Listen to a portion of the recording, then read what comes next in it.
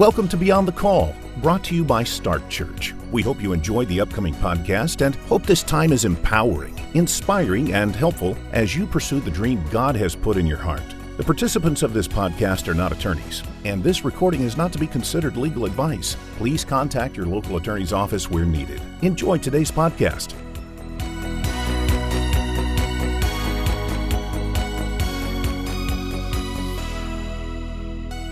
Welcome to Beyond the Call, the podcast in which we talk about topics that help churches and ministries protect what God has called them to lead. I'm your host, Marielle, and on today's episode, we will be talking about love offerings with Jackie Cassidy, one of our senior lead bookkeepers here at Start Church.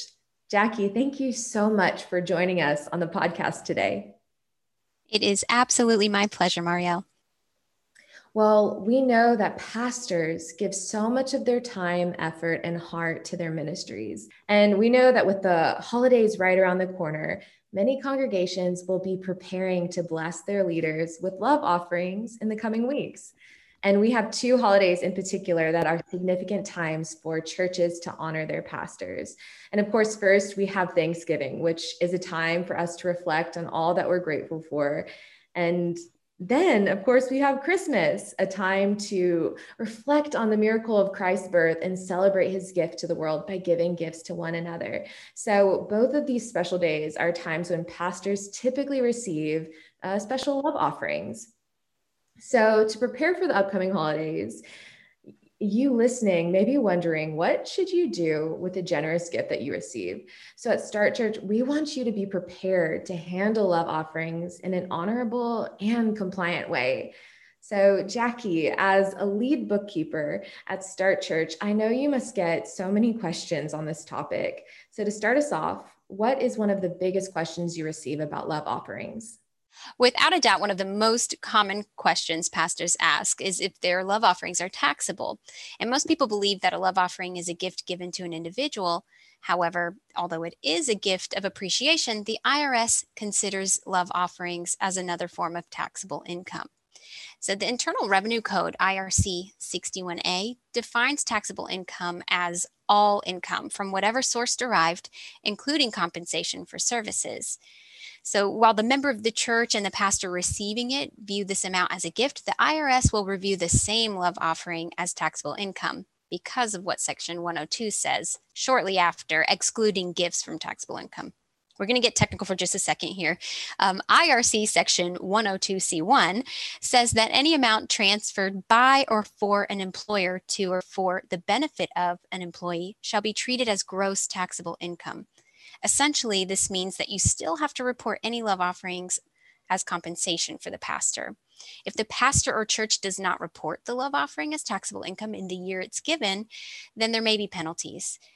Let's say, for example, the IRS may choose to audit the church, and if the church does not report the love offerings on the pastor's W-2, the IRS may also charge a penalty tax to the pastor if the pastor fails to report the love offering as taxable income. Thanks so much for breaking that down for us, Jackie. I know that there are a lot of misconceptions around this topic. So now that you've given us a clearer picture of why it's important to report love offerings, can you share with us the steps we should take to properly collect and report a love offering for a pastor? Absolutely. There are 5 steps that I'd like to share today on this topic. The first step you should take, of course, is to collect the offering. If you receive an offering for both your general tithes and offerings and an offering for the pastor, you're going to want to make sure that you're able to clearly separate them. You're still responsible for making sure that the church will be able to cover its expenses before issuing the pastor the love offering. The next step you're going to want to take is to evaluate whether or not the church can actually pay the love offering. So you're going to ask these questions. Is the church operating at a profit, or is it operating at a loss? You're going to want to make sure that the church can cover its general expenses before paying the pastor the love offering. Your financial reports can also help with determining the amount of the love offering if it has not been previously approved in the church's budget.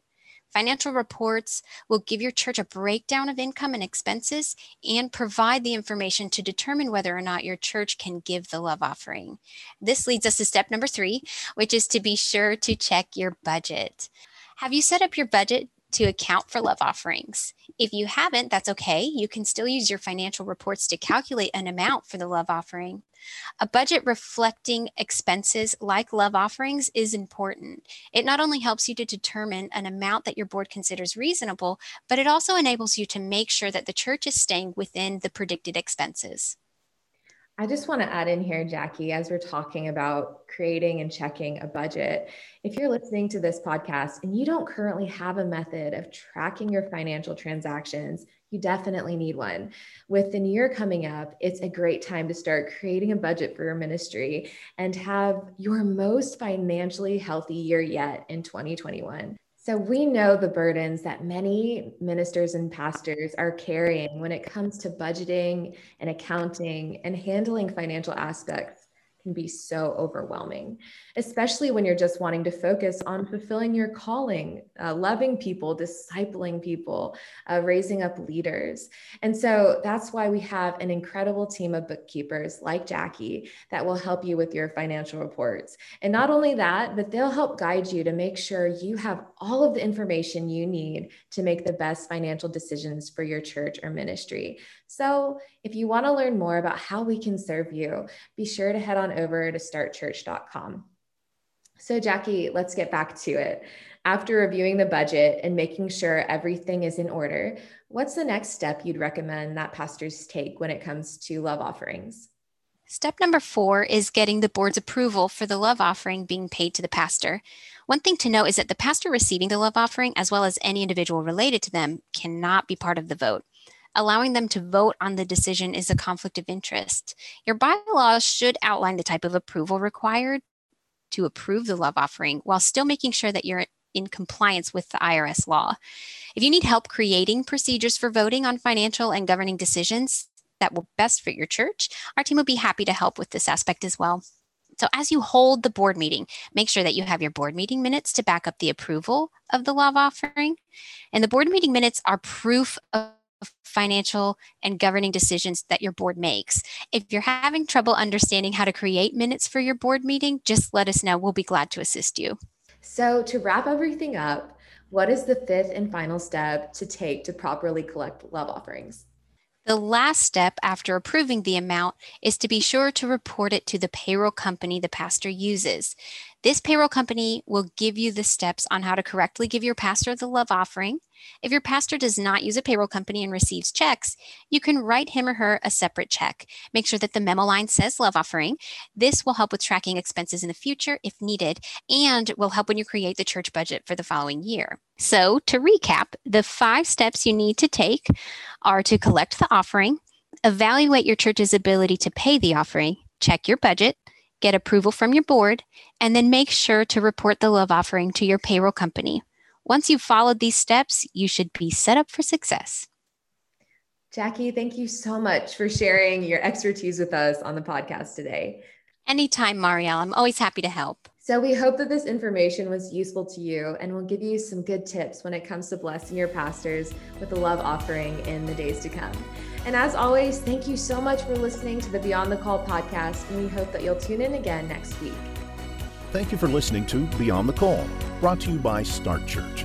If you have any questions about what you've heard today, please give us a call at 844-641-5718 or visit our website at startchurch.com. We hope you'll join us for the next episode of Start Church Beyond the Call.